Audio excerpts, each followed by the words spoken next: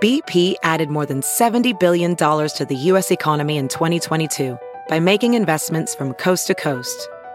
Investments like building charging hubs for fleets of electric buses in California and starting up new infrastructure in the Gulf of Mexico. It's and, not or. See what doing both means for energy nationwide at bp.com/investing in America. Extra, extra, read all about it. Tattoo ward widow murdered in Iowa. Sex fiend now being hunted. That bold headline was slapped on major newspapers across the U.S. back in 1947. She would be dubbed the Tattooed Lady, and the name has stuck for more than 70 years. But Margaret Treace's life was not easy, and her death deserves to be recognized for what it truly is, a gruesome, horrific manner which has been shrouded in mystery ever since. WQAD Podcast Network. The crimes that made your skin crawl. The missing faces you just couldn't get out of your head. The questions that never got answered. Missing and Murdered in the Midwest dives deep into these unforgettable cases, solved and unsolved. This content is not for the faint of heart. And now, here's your host, Toria Wilson.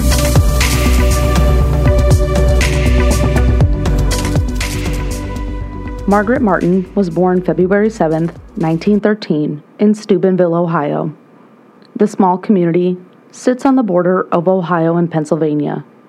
It's actually closer to Pittsburgh than any major city in Ohio. She was one of 7 siblings, 4 brothers, and 3 sisters. A whole lot is not known about those younger days, but we know that she married young to a man named Elmer Treace, and they lived in New York for a time period. It's at this time she got a lot of the tattoos that she's been known for, but we'll get to that later. Elmer would later be shipped off to war, and he died during the Battle of the Bulge in World War II. She would marry a second time to a man named Stanley while living in West Virginia, but the marriage wouldn't last long. She later hooked up with Clarence Saunders. He would later tell police that the two had met briefly while in Wyoming, but had run into each other in Davenport around May of 1947. It was then they decided to pose as a married couple and stay at the Standard Hotel. If you live in Davenport nowadays, though, that building still stands. It's the German American Heritage Center off of 2nd Street. Now, even though Margaret hadn't been in town long, she had made a name for herself. Besides her job at the local laundromat, she became a familiar face in some of the shady taverns along 2nd Street. Known as Skid Row back in the day, Tattooed Margaret was always seen dancing and letting men buy her drinks for most of the night, teasing them, and later stealing their money. She was apparently known to have a number of lovers, not just Saunders. He knew of 2, but who knows, and honestly, who cares how many she actually did have? So you have a woman, quote-unquote, covered in tattoos, who drinks and flirts and doesn't care. So, Monday night, September 29th, 1947, Saunders said they had gone to bed before 9 o'clock that night. But for some reason, Margaret decided to get up. Half awake, Saunders had asked where she was going, to which she replied that she'd be going to a nearby bar and she'd be back shortly. She had gone to Bush's Tavern first. She spent a couple of hours drinking heavily and dancing with some of the men in the bar, even though it wasn't allowed. She would later be kicked out. She would last be seen alive around 12:30 Tuesday morning. One witness told police he saw her get into a car with 3 men, none that could be identified. Around 7:30 that same morning, Howard Whitlock and Orville Crow were driving to their job on Credit Island.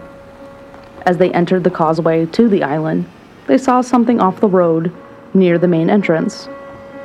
Not knowing what they had seen, Whitlock and Crow decided to get out of their vehicle to investigate. Lying in deep grass, just 30 feet off that entrance road, was a nude and battered body of a woman covered in tattoos. She was lying face down, with pieces of her clothing scattered about. A photo of a young child laid near her body. And now we know it was Margaret who was found to be dead. Her tattoos would help identify her. Written in the St. Petersburg Independent paper back then, this is how they were described. Quote, both of the woman's arms and legs and her chest had tattoo markings. What appeared to be a social security number was found on one arm. Tattooed on her chest was Stanley, and under it the inscription, True Love. Beside, which was an elaborate tattoo design of a snake with bared fangs. Other tattoo designs on the body included a large cross, inside of which was the lettering Rock of Ages, and below the phrase, Bill and Ezzy. Davenport police back then said Margaret was struck in the head, stabbed 19 times with an instrument that left small X marks where it pierced her skin. One of the stab wounds had actually gone through the O of the True Love tattoo that she had. She was also thrown in front of a car and run over repeatedly. Tire tracks indicated the woman was killed somewhere else and dumped from a car that drove off the road into the grass. So who did it? Well, police had their work cut out for them. Was it Saunders, the man who Margaret Treese had been living with at the Standard Hotel? Some people described him as a jealous man who didn't like the fact that Margaret would be out with other men. He was the one who was initially arrested, but cooperated to the best of his ability. And a lie detector test, administered in Chicago, showed he wasn't lying and was set free. We now know that lie detectors can be fooled, but this is in an era of no DNA testing or science behind crime investigations. Was it Stanley, Margaret's ex-husband? He had stated to investigators who found him still in West Virginia that they had gotten into an argument prior to her leaving him, after he found out Margaret had been married once before. But he stated he never saw her again after that. Davenport police were able to find a man who had reportedly threatened Margaret.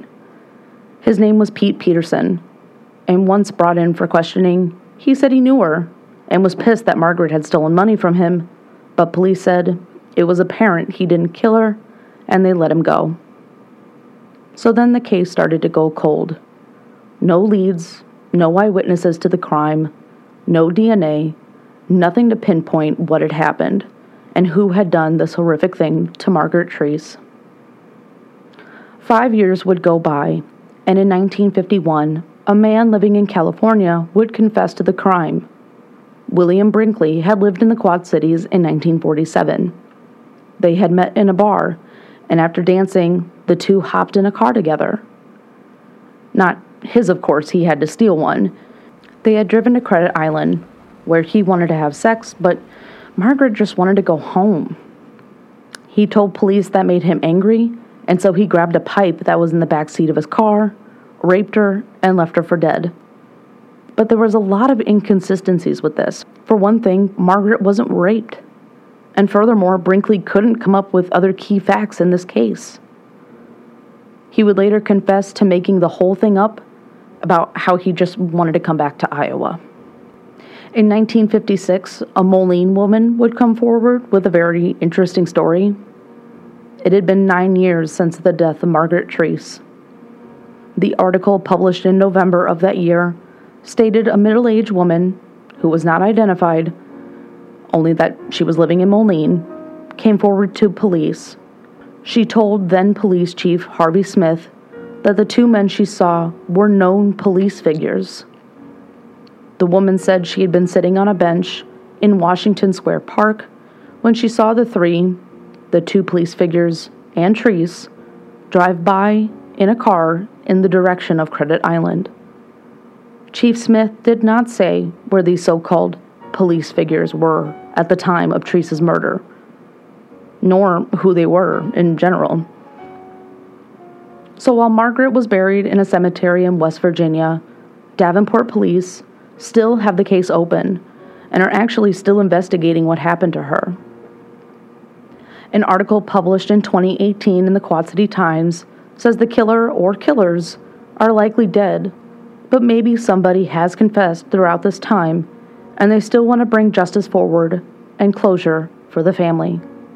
So, if you have any information, contact Davenport Police.